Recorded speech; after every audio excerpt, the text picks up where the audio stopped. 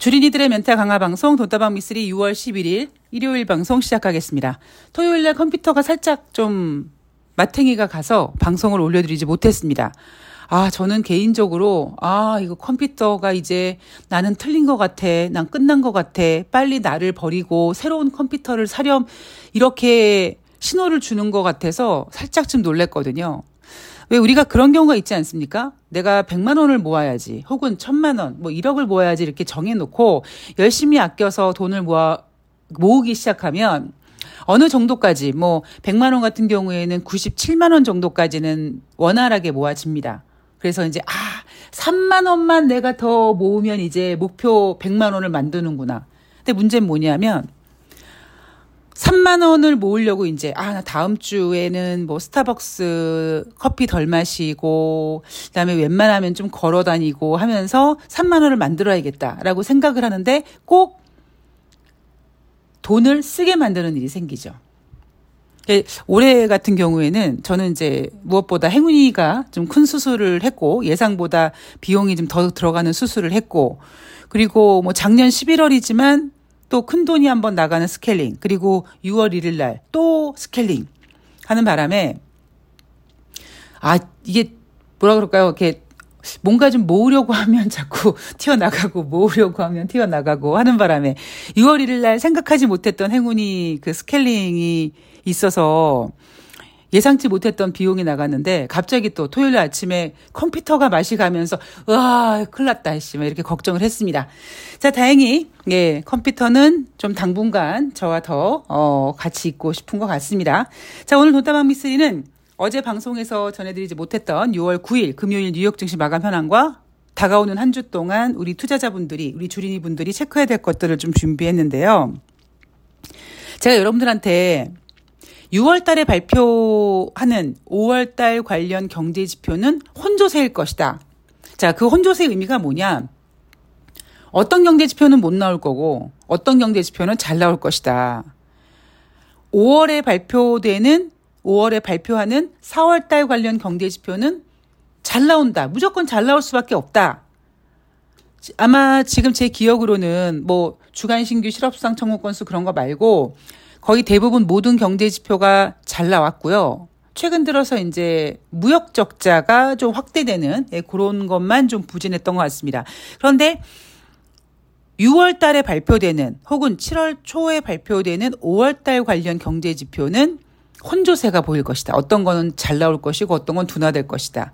그런 이야기를 해드려서 그 어느 때보다도 사실 전망하는 게 쉽지가 않습니다. 여러분 기억하실지 모르겠습니다만 지난달에 제가 5월 달에 4월 달 소비자 물가 지표를 예상을 해서 아예 방송에서 말씀을 드렸죠. 이야기를 했습니다.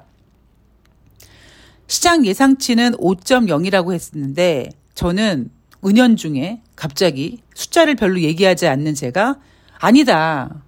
4월 달 소비자 물가 지표는 4.9가 나올 거예요. 라고 했는데 그렇게 질러놓고는 이거 안 나오면 어떻게 하지라고 걱정을 해서 그날 제가 새벽에 날밤을 샜던 그런 에피소드를 여러분도 알고 계실 겁니다.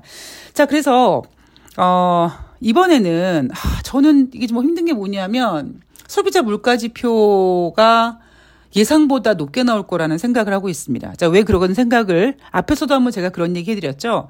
왜 그런 생각을 하게 됐는지 좀 천천히 하나씩 풀어나갈 텐데 자, 일단 여러분 머릿속에 있어야 될 것 최근 들어서 가장 중요한 건 뭐냐면 내가 은행에서 1억을 빌리면 내가 잠을 못 자지만 내가 은행에서 10억을 빌리면 나에게 10억을 빌려준 은행이 잠을 못 잔다. 그리고 두 번째는 지금 아직까지는 뉴욕 증시가 크게 빠질 생각이 없다. 이겁니다. 이게 지금 시장의 키포인트인 것 같아요. 자, 6월 9일 금요일 뉴욕 3대 지수는 소폭 상승했습니다. 다우지수가 0.13, S&P 500이 0.11, 나스닥이 0.16% 상승했고요. 자, 왜 상승했느냐? 그냥 뺄 생각이 없어요. 이날 뉴욕 증시 상승 이후 6월 달 FOMC 회의를 앞두고 상승했다고 합니다. 이게 무슨 소리인지 모르겠는데 하여튼 말도 안 되는 소리고요. 그러면 일단 이날 뉴욕 증시 왜 상승했어? 그냥 지금 뉴욕 증시는 일단 크게 뺄 생각이 없다. 제가 이 얘기를 작년 연말부터 계속 하고 있지 않습니까? 그러면서 그렇다면 큰형인 뉴욕 증시가 상승하면 대한민국 주식시장도 형님 나도 따라갈래 하면서 이렇게 덩달아 올라가는 그런 어떤 그 현상이 있고, 그래서 올해 주식시장이 안 좋을 거라는 전문가들의 예상을 저는 뒤로 한 채 미쓰리는 올해 증시 그렇게 나쁘진 않을 것이다. 종목 장세 펼쳐질 거고, 뭐 흔히 일부 전문가가 얘기하는 뭐 2000이 깨지니 그거는 완전히 시대의 개소리다. 뭐 이런 얘기를 계속 하고 있습니다. 자, 결국 지금 상반기를 보내면서 보면 뉴욕 증시는 크게 뺄 생각이 없다. 현재까지입니다. 현재까지 아직은입니다.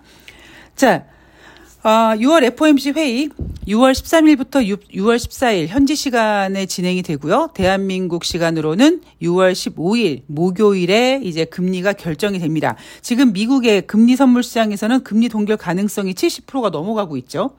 자, 금리 동결할 것 같기는 한데 아직까지 지금 눈앞에 6월달 FOMC 회의를 앞두고 금리 동결 가능성을 90%를 넘기지 못하고 있습니다. 자, 그 얘기는 뭐냐? 연준이 이제 우리 금리 이번 6월 달에 동결할 건데요. 이제 계속 동결할 거요라고 이제 금리 인상을 스톱하겠다라는 어떤 얘기를 하지 않은 상태죠. 6월 달은 잠시 쉬어가겠다라는 표현을 했습니다. 그리고 무엇보다 지금 인플레이션이 잡히고 있지 않죠. 그래서 연준은 지금 금리 동결을 은근슬쩍 얘기하면서도 인상을 해야 될 것 같은 그런 불안감을 가지고 있습니다. 그러다 보니까 지금 당장 내일 모레 FOMC 회의가 열리는데 여전히 금리 동결 가능성이 90%를 넘지 못하고 있습니다.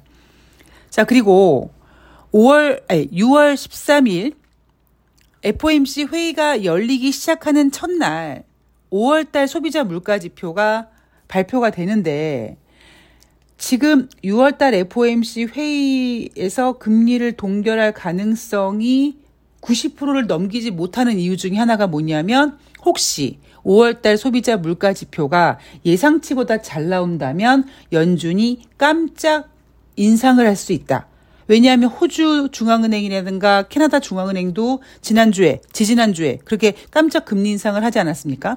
그러다 보니까 6월 달에 금리가 동결될 거야 라고 생각은 하지만 그럼 확실히 동결돼 이렇게 마침표를 찍어주지 못하고 있습니다. 자, 이게 어떤 결과를 내놓을 거냐면요.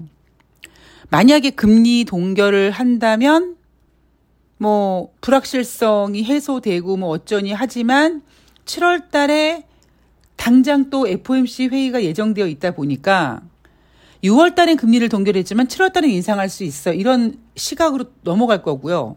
만약에 연준이 예상 외로 금리를 인상해버린다면, 깜짝 금리 인상을 시도한다면 시장은 오히려 뉴욕 증시는 뭐라 그럴까요? 그냥 조정에 들어간다 뭐 이렇게 표현을 할까요? 기분 좋게? 뭐 그럴 수 있습니다. 왜냐하면 지금 현재까지요. 다우지수는 2주 연속 상승, S&P 500은 4주 연속 상승 중이고요. 주간 상승률입니다. 그리고 나스닥은 무려 7주 연속 상승세를 보이고 있습니다. 자, 제가 주목하고 있는 부분이 뭐냐면 제가 예전에 여러분들한테 그런 얘기 해드렸어요. 제가 아는 분 중에 삼성전자를 1년에 4번을 매매를 해서 연간 20% 수익을 낸다. 그분은 뭐 보조지표고 나발이고 이런 것도 안 봅니다. 그냥 막 빠지면, 삼성전자가 막 빠지면 전문가들이 막 더 빠진다고 설레발치면 야, 삼성에서 가만히 있겠냐? 뭐 자사주를 매입하든지 임원들이 사든지 주가 관리하겠지. 덜컥 사십니다. 그리고 올라가요. 그럼 또 전문가들이 막 더 갈 거라고 막 목표 주가 막 올리면 아유 됐어. 이제 적당히 먹었으니까 또 팔지 뭐. 그리고 팔아요. 또 조금 있다가 또 빠지면 똑같은 패턴으로 그렇게 딱 1년에 4번만 매매를 합니다. 그런데 1년의 수익률이 20%입니다. 자, 제가 왜 이야기를 하느냐 하면 사람은요. 뭔가에 홀리면 제가 요즘에 여러분 요즘 주린이들의 눈빛을 보면 좀 미쳐 있는 것 같다. 왜냐하면 시장이 안 좋을 거라고 예상했는데 뭐 외국인들이 매수를 하니 하다가 2600포인트가 됐니 하니까 또 전문가들이 3000 간다고 얘기하고 이러니까 와 지금 질러야 돼 약간 이런 분위기가 형성되고 있거든요. 근데 그렇게 뭔가 이렇게 꽂혀서 다른 거를 보지 못하는 경우가 종종 생깁니다. 그게 주식시장이든 뭐 인간관계든. 분명히 제가 늘 말씀드리지만 주식시장에는요, 비슷한 비율의 호재 악재가 존재합니다. 과연 지금 그 시장을 움직이는 큰 손이 어디에 스포트라이트를 비추냐에 따라서 마치 그 이슈만 세상에 존재하는 것처럼 보이죠. 그러나 다른 데서 보이지 않는 곳에서 호재 혹은 악재가 언제든지 나 여기 있다 하고 살아 숨쉰다, 꿈틀거린다, 뭐 이런 이야기를 계속 해드리고 있습니다. 자, 그래서 저는 또 워낙 또 철상철하, 철두철미 이거를 주장하는 사람 아니겠습니까? 그래서 저는 제가 좀 중요하게 보는 것 중에 제가 가끔씩 여러분들한테 여러분 인간 지표보다 더 중요한 지표가 없다. 증권사 애널리스트들이 목표 주가를 상향하면 그때가 고점이요. 주가가 더 하락한다고 하면 그때가 바닥이요. 그러니까 인간 지표가 제일 정확하다고 저는 보고 있고요. 두 번째는 그 미국의 그러니까 VIX라는 공포지수라고 불리우는 지수가 있죠. 근데 그 지수가 지금 13.83%입니다. 13.83포인트예요. 자, 이 포인트의 지금 수준이 어디까지 내려왔냐면 일단 2008년도 금융위기나 아니면은 뭐 9.11 때라든가 아니면 이번에 코로나 때도 이 VIX 지수가 막 30, 40 이렇게 넘어갑니다. 자, 그 얘기는 지금 13.83포인트라는 거는 상당히 저점이라는 거죠. 이 지수의 수준은 지금 2020년 초 이후에 최저치를 기록 중이라고 합니다. 자, 그럼 우리가 돌아갈 수는 없지만 다시 돌아보는 시간을 한번 준비해 보면 여러분 2020년 초에 어떤 일이 있었습니까? 코로나가 터졌습니다. 그러니까 정확하게 2019년 연말에 뭐 중국 우한 지역에서 뭐 독감 같은 게 있는데 막 그러다가 이 코로나라는 우한 독감이라는 녀석이 코로나19라는 이름을 달고 태평양을 건너가서 2020년 3월 달부터 미국 증시를 박살을 내죠. 그때가 언제였냐? 즉, 그 직전이 얼마였냐면 지금 수준만큼 내려왔다라는 겁니다. 자, 제가 무슨 얘기하고 싶은지 이제 이해가시죠? 뭐 제가 아까 여러분 최근 들어 주식시장에서 뭐 가장 이슈가 되는 부분은 뭐 미국 증시 크게 뺄 생각이 없다. 뭐 1억을 빌리면 뭐 어쩌고 하는 얘기지만 사실 더 중요한 거는요. 주식의 가장 근본적인 원리는 인생이나 주식이나 한쪽 방향으로만 가는 게 없다라는 겁니다. 물론 다시 갈진 모르겠습니다만, 또 이제 물갈이가 필요한 시간이 돌아오는 거죠. VIX 지수 지금 상당히 저점이고요. 그럼 과연 무엇으로 이 또 지금 시장에 뛰어든 개인 투자자들 이 물갈이를 또 하게 될까? 어떤 재료로 하게 될까? 올해 같은 경우에는 3월 달에 실리콘밸리 뱅크 사태로 한번 물갈이 한번 했었거든요. 자, 6월 달 혹은 7월 달에는 어떤 재료가 있을까? 글쎄요, 이거는, 제가 3월 달 같은 경우는요, 뭐, 뿌연 안개 속을 아주 조심스럽게 운전하면서 가는 그런 시황이 될 것이다. 그 뿌연 안개 속에 뭐가 있는가? 그때 결국에 뚜껑을 열어봤더니 실리콘밸리 뱅크 사태가 있었고요. 지금 주식시장은 뭐라고 표현할까요? 뭐, 뿌연 안개고 이런 게 아니라 어느 구름에서 비가 올지 모른다. 어느 구름에서 비가 올지 모르는 증시가 예상되다 보니까 조심해야 된다. 뭐 나중에 또 다시 갈지 모르겠습니다만 일단 한번 숨고르기가 확실하게 필요하다. 그건 정확한 것 같습니다. 자, 다음 주 증시 분위기를 보면은요. 6월 9일 지난주 금요일 코스피가 30포인트 상승해서 2641포인트로 마감했습니다. 자, 지난주에 내마녀의 달이 있었죠. 제가 이렇게 선물 옵션 동시 만기일 같은 경우에는 주가가 한쪽으로 크게 뭐 장중이든 뭐 종가 기준으로는 크게 한번 이렇게 휘둘리는데 결국 그거는 하루 만에 다시 원상복귀 시킨다 이런 얘기 했습니다. 그래서 매매하시는 분들은 뭐 그렇게 개의치는 않아도 된다. 파생하시는 분들은 상당히 긴장해야 되지만 뭐 종목 매매하시는 분들은 특히 개별 종목 매매하시는 분들은 뭐 그렇게까지 뭐 스트레스 안 받으셔도 된다 이런 얘기를 해드렸는데요. 어쨌든 목요일 날 장중 변동성이 좀 있었는데 금요일 기준으로 30포인트 상승해서 2641포인트로 마감을 했습니다. 자, 다음 주 NH투자증권이 제시한 코스피 예상 밴드는 2540에서 2660포인트예요. 지난주와 이번 주의 어떤 NH투자증권의 코스피 예상 밴드를 보면은요, 상당히 뭐라 그럴까요? 보수적입니다. 보수적이라는 표현이 뭐냐? 지금 물론 제가 지난주에도 똑같은 이야기를 해드렸습니다만 NH투자증권에서 내놓는 다음 주 증시전망 이 코스피 예상 밴드는 실질적으로 목요일 주식시장이 끝난 다음에 만들어지는 겁니다. 그러니까 금요일 증시가 반영이 되지 않은 거죠.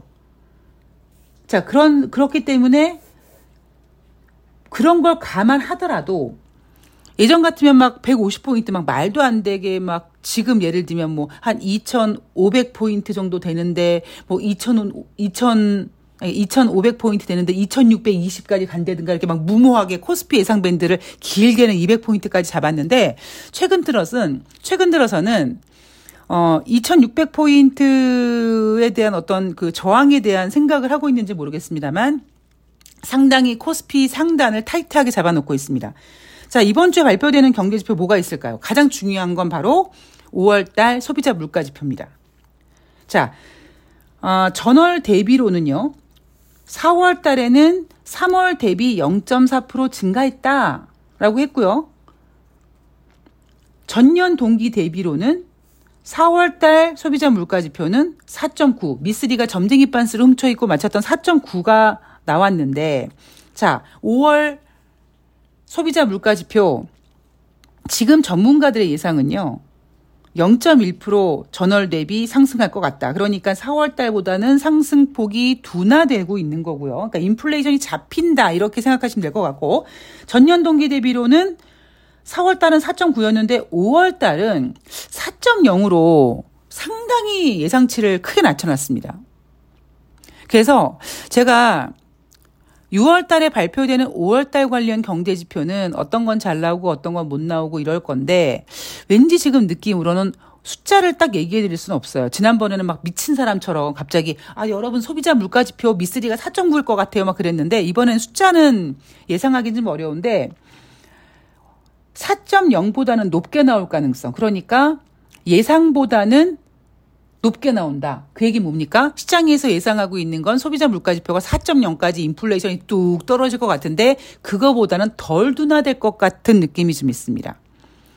그래서 시장에서 보고 있는 게 만약에 이 소비자 물가지표가 예상치 그러니까 뭐 전월 대비로는 그렇게 중요하지 않으니까 전년 동기 대비 예상치 4.0보다 높게 나오면 인플레이션이 예상치보다 높게 나왔네. 아직 미국이 인플레이션이 잘 안 잡히네. 약간 이런 거. 금리 인상을 계속 해야 되네. 약간 이런 분위기로 완전히 전환되면서 제가 아까 6월달 FOMC 금리 인상 가능성이 90%가 안 되는 이유를 말씀드렸잖아요.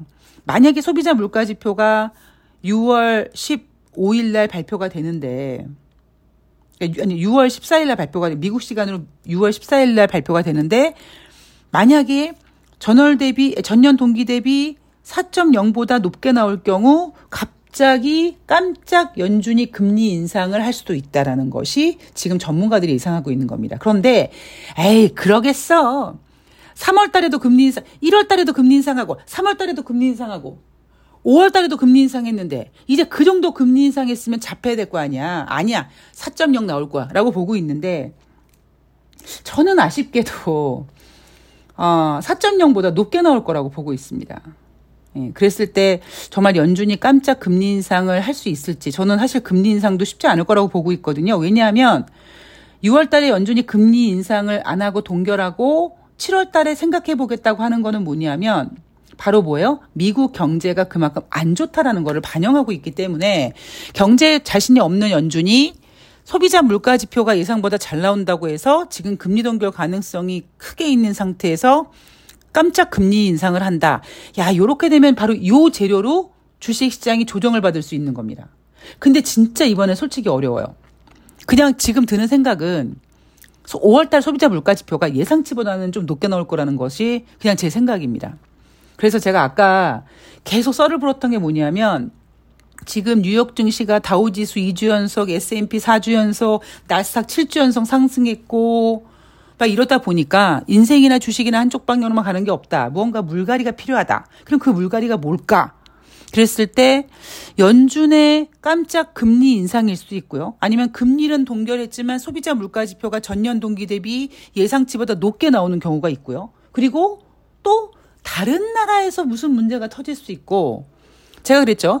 6월달 증시는 어느 구름에서 비가 올지 모른다. 뭐 주말에 막 서울에 막 우박도 떨어지고 그러던데 어떤 일이 벌어질지, 어느 구름에서 어떤 이슈가 될지 모르기 때문에 일단은 좀 조심했으면 좋겠다라는 것이 저의 생각입니다.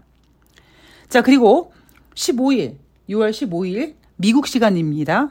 6월 필라델피아 연방은행 제조업지수, 6월달 엠파이어 스테이트 제조업지수, 그리고 5월달 소매 판매가 발표가 됩니다. 자, 6월달에 발표되는 5월달 경제지표는 좀 약간 혼조세일 것 같다. 저는 소매 판매도 좀 늘지 않을까, 높게 나오지 않을까 생각하고 있고, 단지 6월달 필라델피아 연방은행 제조업지수와 엠파이어 스테이트 제조업지수는 여전히 좀 부진할 거라는 생각을 좀 하고 있습니다. 자, 그리고 IMF에서 국제통화기금에서 미국 연준이랑 주요국 중앙은행이 인플레이션 억제를 위해서 긴축 정책을 계속 유지해야 된다. 니네가 어설프게 계속 금리 동결해버리면 인플레이션 못 잡는다. 자, 인플레이션을 못 잡으면 어떤 문제가 벌어지게 되냐면 딱 그거예요. 내가 은행에서 10억을 빌리면 나에게 10억을 빌려준 은행이 잠을 못 자는 그런 상황이 벌어진다는 겁니다. 다른 표현으로 이제 인간이 인플레이션을 어떻게 할 수 없는, 그러니까 어떠한 뭔가 문제가 악재가 빵 터져가지고 3월 달에 실리콘밸리 뱅크 사태로 물갈이가 뭐 싹 된 것처럼 어디서 튀어나올지 모르는 어떤 그런 악재로 시장이 한번 물갈이가 되지 않을까.